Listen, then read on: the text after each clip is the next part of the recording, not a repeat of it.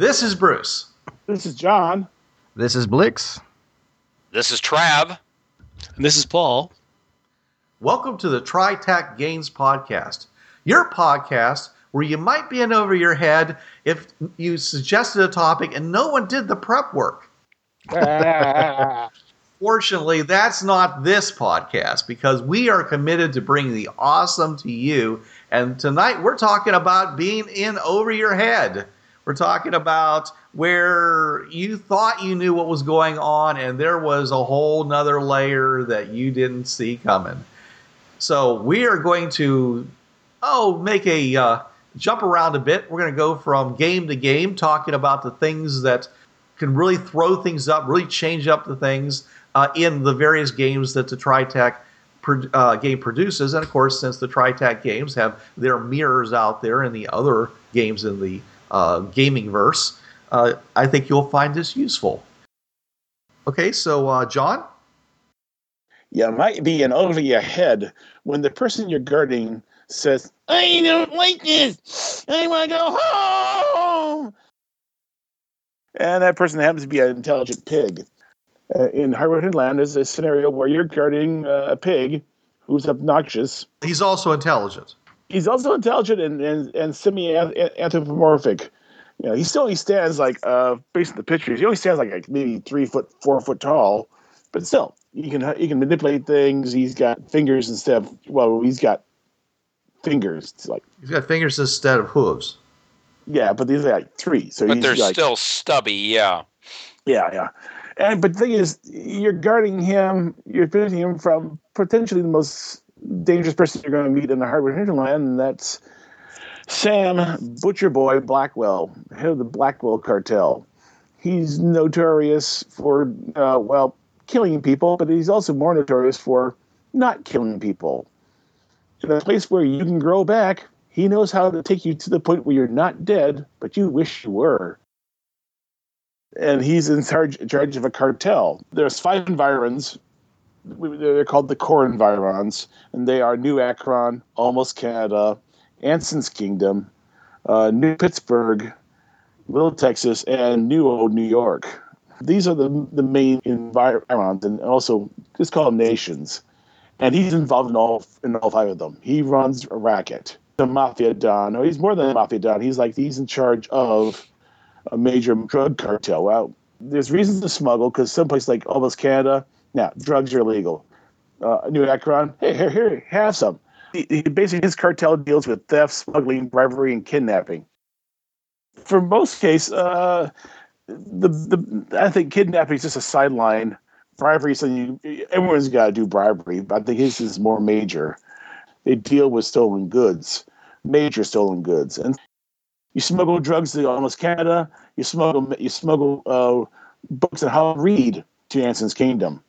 You know, there's always some place you can make money moving goods. A fence is, and he's probably more of a fence than a thief, because you make more money fencing stuff than you do, stealing and trying to sell it off. But he's also a bit psychotic. He's been known to kill people just for fun. So he's a psychopath, and he's well protected. In my Hardwood Hinterland game, I was actually leading up to it. It was a slow burn. I'd call it the slow burn. You're going to get in over your head. The players were getting involved with mobsters slowly. In fact, one of the players decided to start dating a mobster's wife. Oops. Which was, I figured that's the point where we will have the episode where they meet Butcher Boy. And it would not be a pleasant one. It'd be a fairly tragic one, in fact. So that's a situation where you can get over your head. Here's a person who basically, he's everywhere. He has people everywhere, literally everywhere. And if he wants to get you, he can get you. Take your airplane off of Noonan Field in New Akron? Nope, sorry. We got to keep your plane grounded for a while. You want to go to Anson's Kingdom? You've been barred for some reason. And it's because his is more political. This is not fighting. This is a more politics, more behind the scenes. He's a criminal. It doesn't actually have to kill you to hurt you. He can just make your life miserable, and you have a long life in the Hardwood Hinterland. So he can make you as a project up to the point where you start getting dangerous. And at that point, he decides, project done, and tries to take you out. So you don't want to get involved in. I have to say this. I can imagine encountering him for the first time, and you're not ready for him. You end up spending a lot of time being fed intravenously while your body grows back. Oof.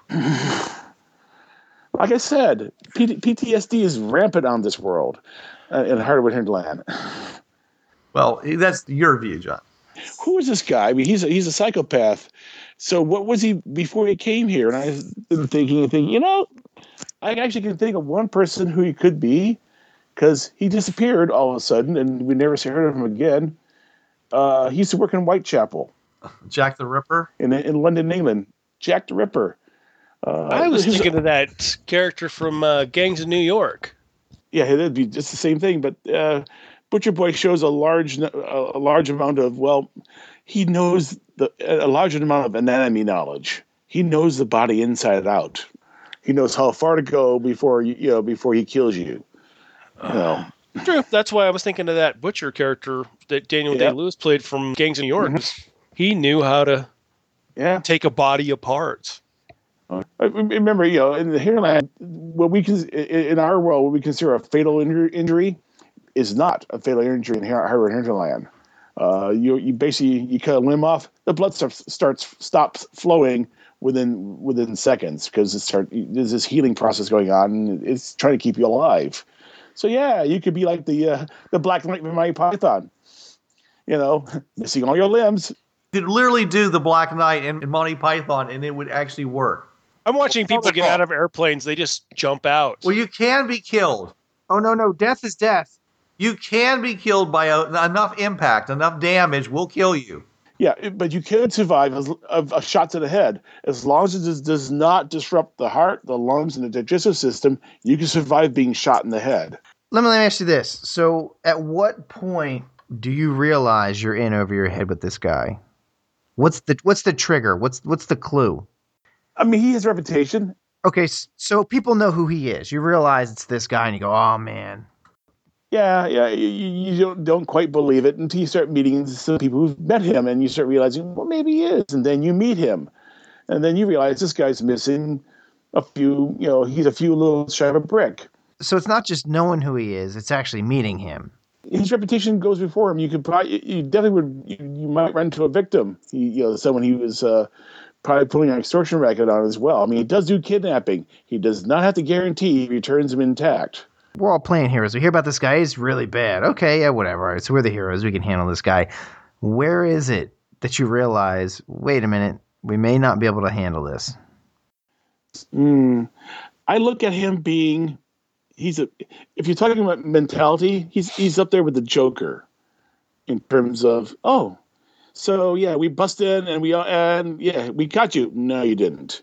He's got you. And the next thing you know, you're all in little red wagons with your limbs piled on top of your chests.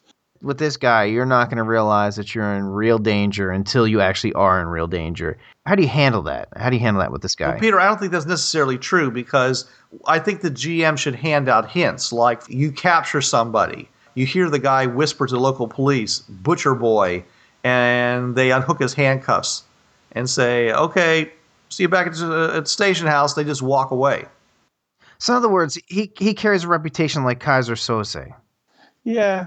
I mean, basically, the players got involved with the mobster, and whenever he talks about Butcher Boy, he gets really quiet, and he gets looking over his shoulder, But he works for Butcher Boy, so he doesn't want to cross him. So if a deal goes south, he really gets worried. Right. Okay. Your best defense against Butcher Boy is to keep moving. Yeah. And the thing is, he's also well connected. One of the adventures they ran to one of his minions was to deal with the transference of a large lightning crystal the size of an ostrich egg. That you could buy kingdoms with. And it was taken, and somehow they got Anson's kingdom. And the players never did figure out who the crystal was for. And I know who it's for, because they couldn't afford to buy one at Hanson's asking price. So they contacted the underworld and got that way. Any crystals that big for the project, and the only way to get them was to get them illegally. Well, Trav, let's talk a little system here, since I know that that's something you're really good at. We were talking about how to know when you're in over your head. Yes. I've got a number of things here that I think might be pretty good indicators, and maybe you'll back me up on this. On skill rolls, if your percentage of critical failure goes above 20%, does that sound about right? What do you mean as far as the number of times you roll a nat one? Number of times you're failing to succeed at skill rolls when you're trying to do something and it just seems like you just aren't being successful enough, that you're not the right guys for the job. Is 20% a good number for critical failures? And by critical failures, I mean failures where you can't just wait a little while and try again. You can't take 20.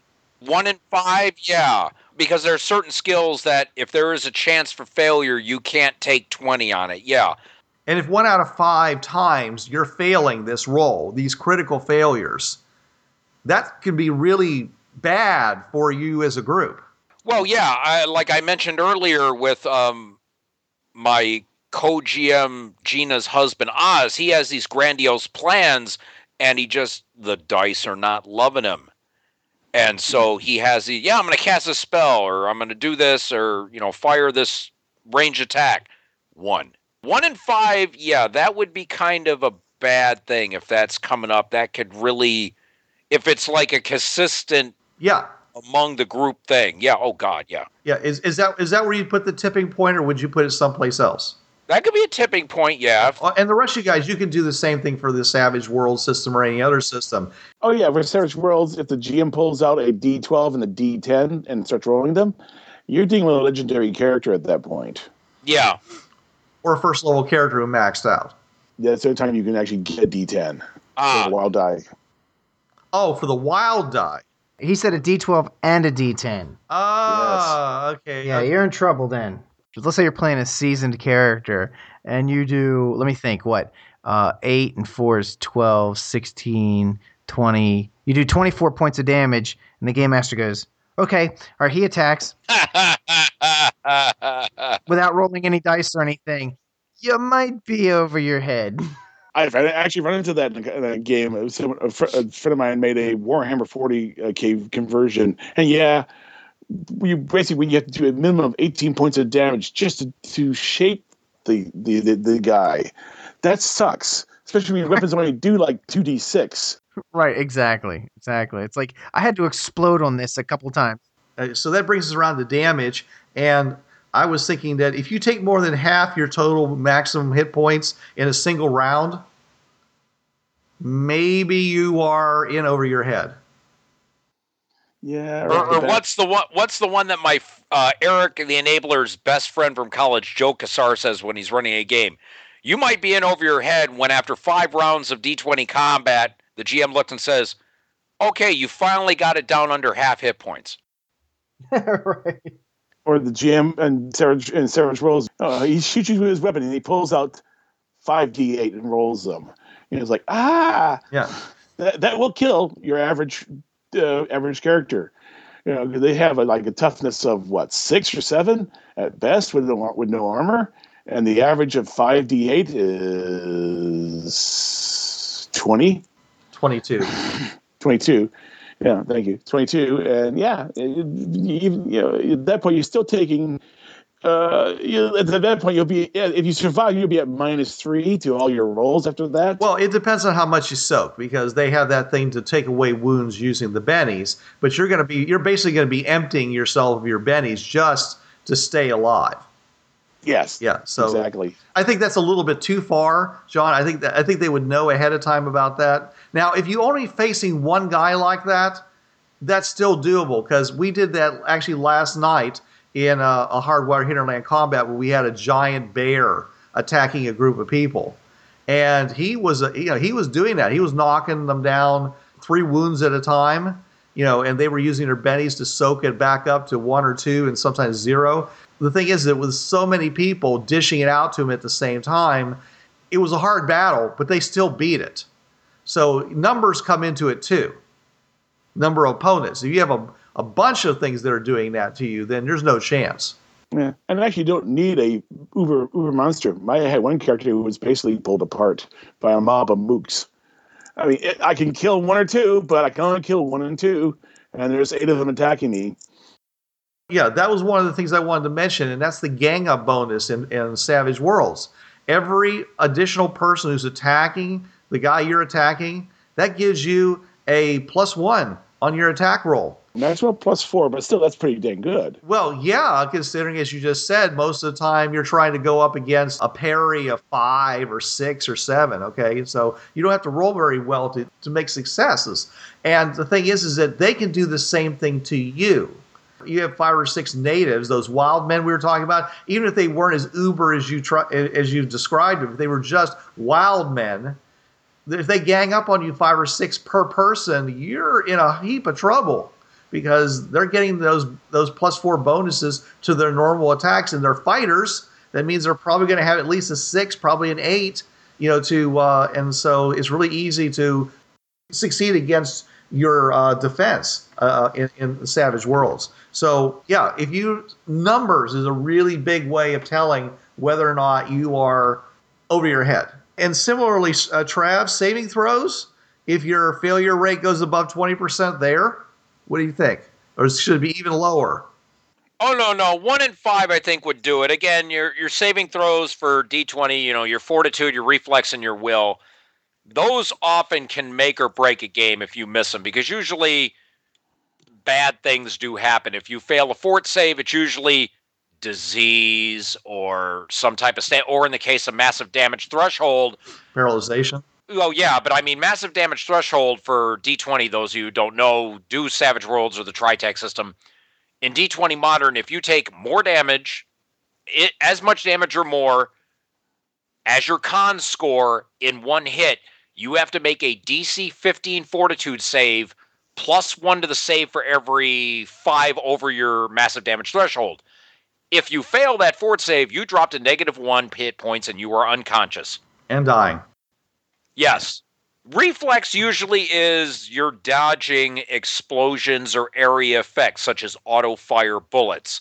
Will save is usually things of an FX nature, spells, psionics, maybe something psychological. But usually your will save has to do with, you're not going to be doing a will save in a cop drama D20 game. Bureau 13, the will saves will be there. I've got a good, you're in over your head for Bureau 13. You're in over your head when you're called in to assist an agent on a very bloody case and you come upon J.P. Withers limping out of there. Yeah. Yeah.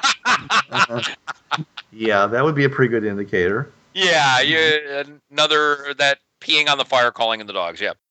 And speaking of movement, if you have no possibility of escaping a pursuer due to speed or obstacles, you may be in over your head. Yeah. Yes. Being unable to escape, to fall back and retreat, is a very huge liability in any kind of a game that includes combat. And this can happen at low level or high level. That's one reason why I highly recommend, as a mitigator, make sure you have vehicles around. Stash them places.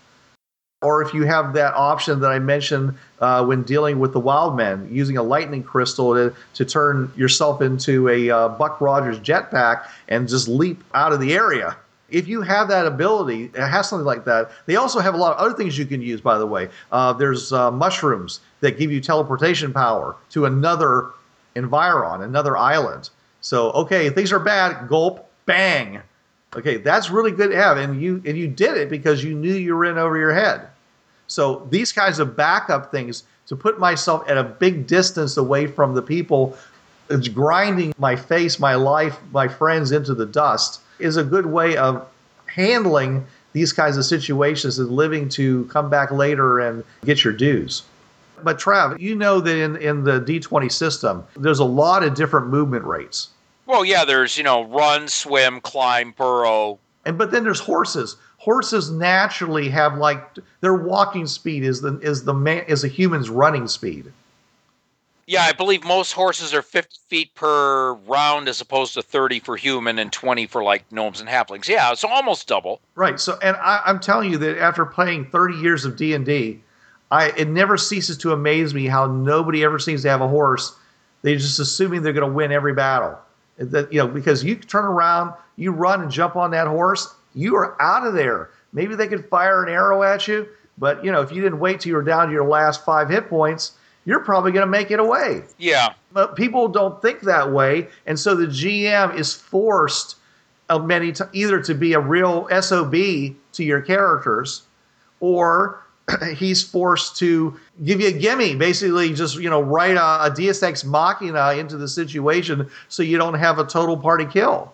And these are role-playing games, so sometimes your characters are going to go places that the GM did not anticipate. You are not always to assume that everybody you run against you can take. Really metagaming here. You're role-playing. You are not the one dealing with the slavering monster or the gang of gun-toting thugs. You are in so you're not going to think as you exactly 100% would if you were really in that situation. If you were, you would plan, maybe I want a horse nearby, or I want these vehicles nearby, or always carry an extra gun or have it someplace hidden. Yep. So you're going to have that, not a suspension of disbelief, but just a disconnect where you're not going to really plan that because you're not actually in the situation. It's just amazing how many people forget how to use a lever in D&D to get things up. They try to physically pick it up. I can't pick it up. Well, we were screwed. You got a spear, you get a fulcrum, you get a lever, you can probably get that thing up wherever you were trying to pick up. But now most people forget they have a lever.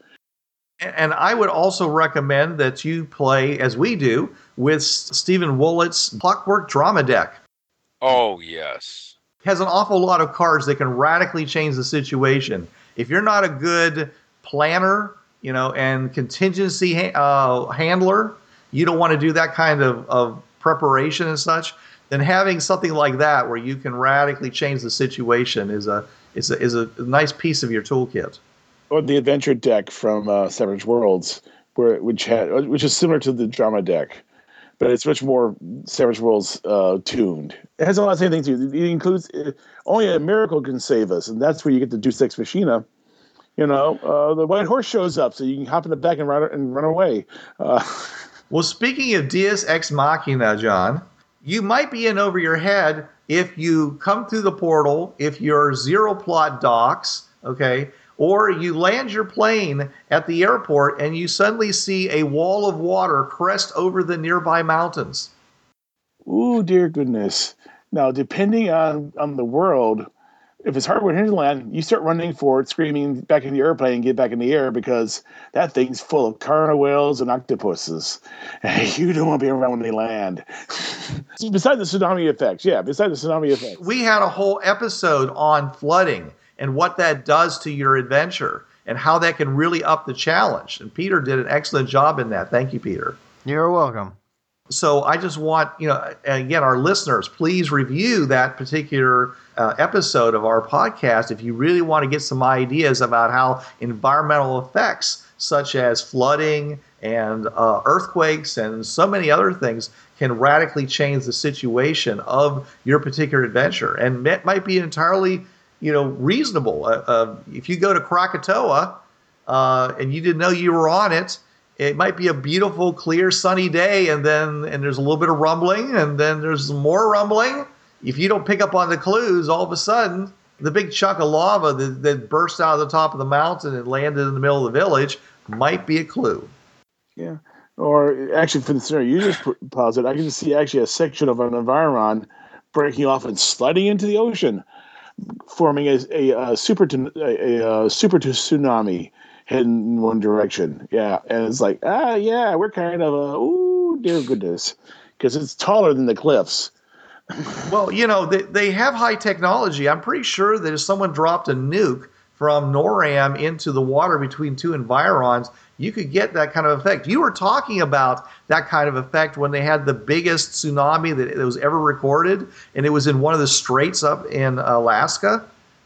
And it worked because it was in a constrained space like that.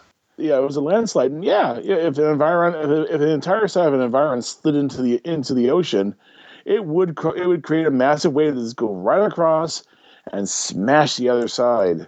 And some of these environs have mountains the size of Everest on them. Mm-hmm. We have that lurking here in the real world.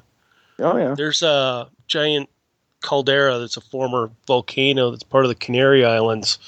Mm-hmm. That's sort of perched and it's moved past 30 degrees, and if it ever slides off, it's going to be something like 250 square miles of soil hitting the ocean at once. It's going to create a 8 or 12 foot wave that inundates all of the Atlantic coast.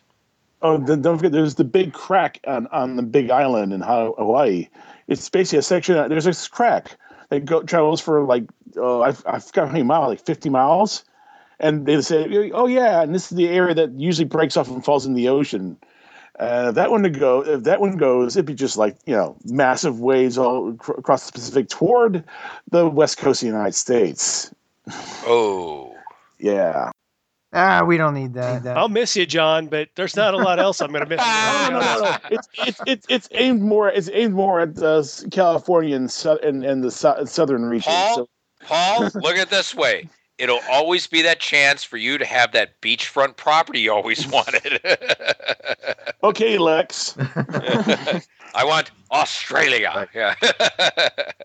Speaking of these kinds of big effects, I mean, a lot of times these kinds of things happen because a trigger enters into the scene.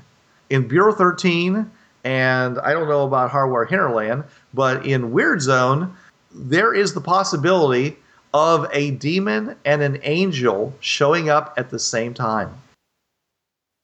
Oh, yeah.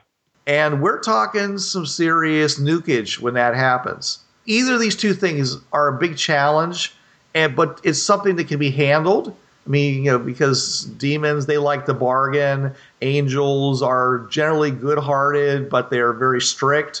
So, they're both troublesome instances to happen in these games, but they're workable. You can do stuff. When a demon and an angel shows up, they just look at each other and they just like, it's on. You're the mice running around the trampling elephants as they stampede. You are collateral damage. You just don't know when. Yeah. Right. Yeah. Most demons, or at least most devils, are fallen angels. So they go, hi, Ezekiel. Why do you think they hate each other? Yeah. It's personal. Yeah, it's really personal. And they may have fought each other, and they may have killed each other's friends. Well, you got the fallen angels who are jealous that they are still loved by God because they were cast out of heaven. And you got the regular angels looking at the fallen angels going basically, you're an embarrassment to us. So yeah, it's when they get together, don't expect it to stay quiet for very long. It's going to get very nasty very quickly. Right. If I were to do it, I'd be like, one would go traitor and the other one would go suck up. Yeah. Yeah, when the Jets and the Crips both walk into the same gymnasium at the same time, it's time to hit the fire doors, guys. Yeah. Yeah. And the fire alarm. They're like, you turn around and go, so Pete, what do you think of this situation? Pete? Yeah. Pete? Right. That's what I think of it. Now, the GM should give you a moment to suddenly realize, okay, a Weird Zone, it may be time to abandon your zero plot and hope that you can find another one to land on. And that's a good change that the GM may be doing intentionally because you've gotten too complacent. Yeah. It's not a reason for the GM to basically completely annihilate your group. We don't want to talk about things that are totally unexpected from the standpoint of there's no defense, there's no recourse for you. Okay, I mean these are situations where there should be some warning, there should be some opportunity to run away or something when it happens. And we're just trying to talk about these things that could happen to encourage your GMs to spice up your games and also to let you know that these things do happen and you need to be ready to cut your losses sometimes and how to recognize what to do it. Well, even in Bureau 13, in the 100, when you roll the D100 for threats that you can have in the Bureau, it even says, when you roll up God, it's time to just take cover. Because when he's coming, it's like the billboards, don't make me come down there, Yeah, I came down there. Yeah, it's like, okay, that's it. You disturbed me from a lot of extra planar stuff, and now I got to deal with you children. Yeah. I got another, you're in over your head. Oh, please. When you're in over your head when Matthias Bolt comes to you and says, help. Oh, God. Yeah. And remind us who Matthias Bolt is again? The head of the Brotherhood of Darkness, probably the major opposing force of Bureau 13. To the public, philanthropist, helps women, children, orphans, donates to charities, collects Nazi brains as a hobby, and probably has more evil magic at his disposal than any one person on the planet. Collects old Nazi. As far as human, he is pretty much considered by most Bureau agents responsible for the massacre of 77. By most Bureau agents, they would see, oh, yeah, it was Bolt. Well, he denies it. He has a very good reason for denying it. And JP backs him up. Mm-hmm. There is one time JP had a 44 Magnum to Bolt's head and let him live. JP Withers doing this. There's a problem when. That's another when you're in over your head. When JP Withers lowers the gun from Bolt's temple. Yeah. When JP Withers answers your phone call, you're in over your head. Well, yeah. When you make the call to JP Withers, you're in over your head. I mean, he's the definition of being in over your head in Bureau 13. Yep. Of course, I remember that when in the older versions we still had angels inside there. Of course, the other one, of course, is asking an angel for a lift. Peter, you got anything more? As a matter of fact, I do. You might be in over your head if you step through a portal and you find yourself in a room full of biomechanical eggs, and when you go to step back out, you find it's a one-way portal. Whoa. Oh, like a pocket stop. Oh. Yep, you're in a pocket stop. It's like, oh, we got to make it to the... It's a Meller trap, which has another portal somewhere else. And for that one, I mean, it's just like, find the other door, run like heck. Yeah, it's runtime. Again, that's where it's good to have some form of transportation that's faster than your feet. I mean, it could even be something as simple as the Razor. Okay? Those shoes with the roller skates in them. The wheelies, yeah. There's these boots. It's like the bottom of a sleigh, and you can bounce on them. They show them jumping higher than a basket in a basketball court. Those things you can get some serious speed on. I mean, of course, if you fall, you're going to do a face plant that's you're going to really remember. But it's one way of getting some real distance if you're in that kind of a situation, and it'd be quite possible to have something like that ready to lock and load into your boots. Quick, to the unicycles! They're sort of based on the kangaroo foot, the kangaroo toe. The digigrade toe, because basically they store up the energy and they release it right back. And yeah, you can run really fast in those things. I've got another one. You're in over your head when the Tazeel is outrunning the Slarg.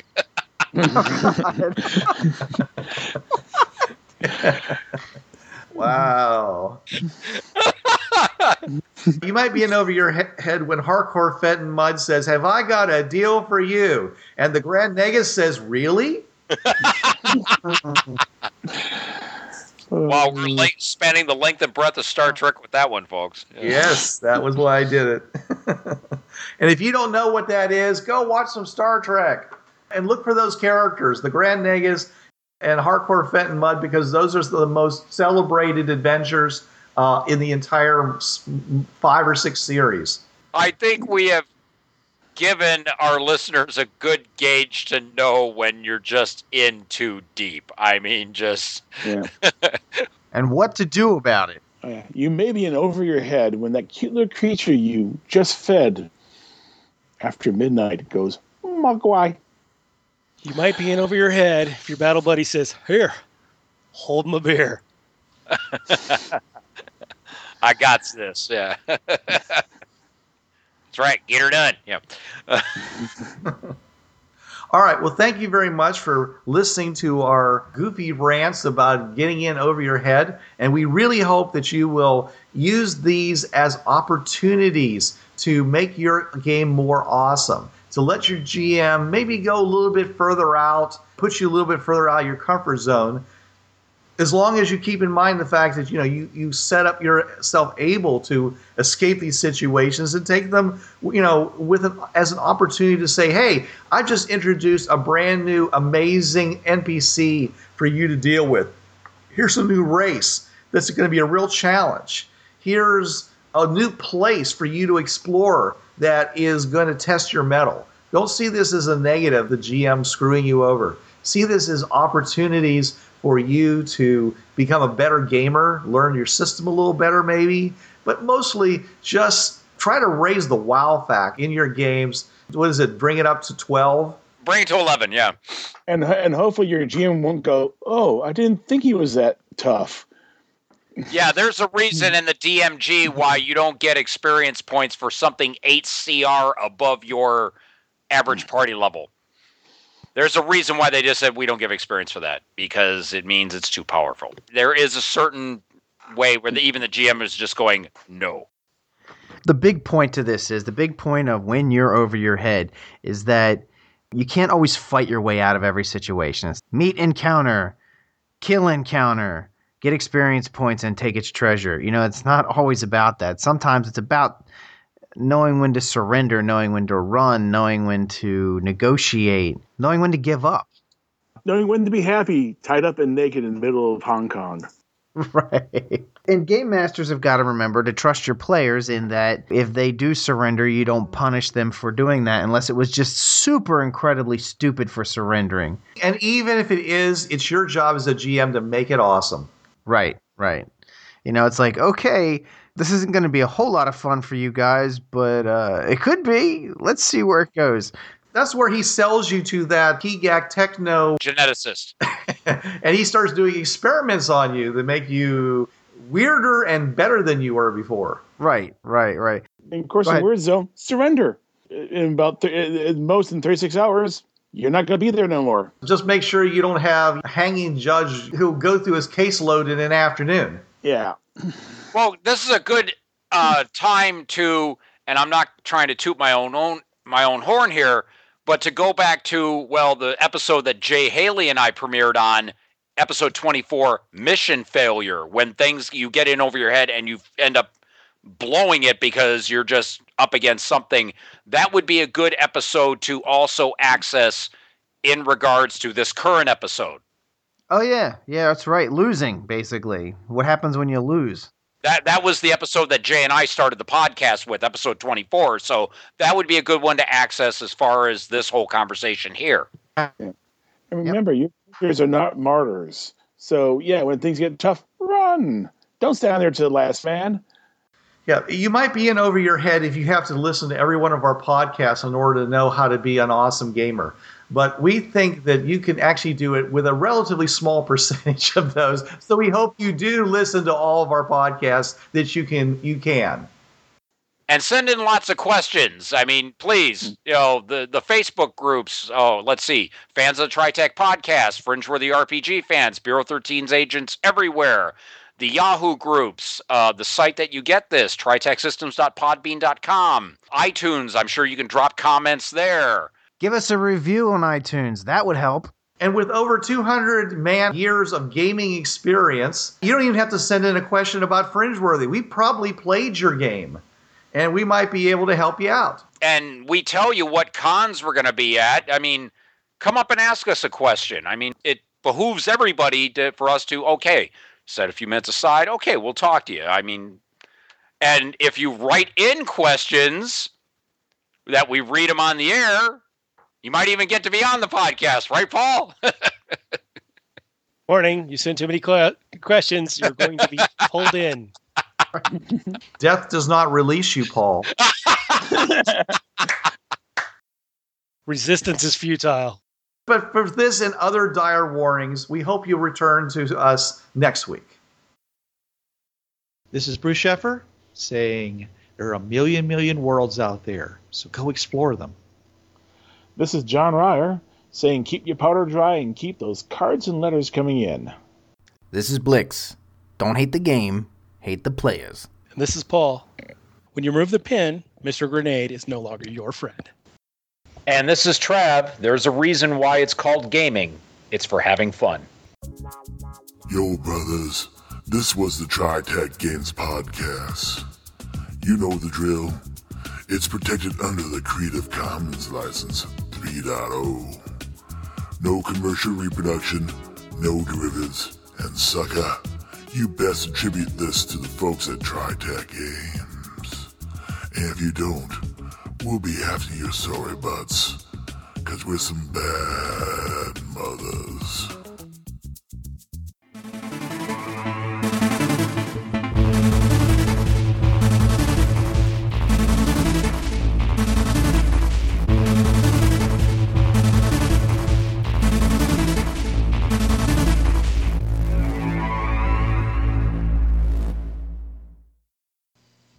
Hi, this is Trav of the Travcast, Hour 3 of Blind Wolf's Rubber Room Association on DementiaRadio.org, Tuesdays, 8 to 9 p.m. Eastern.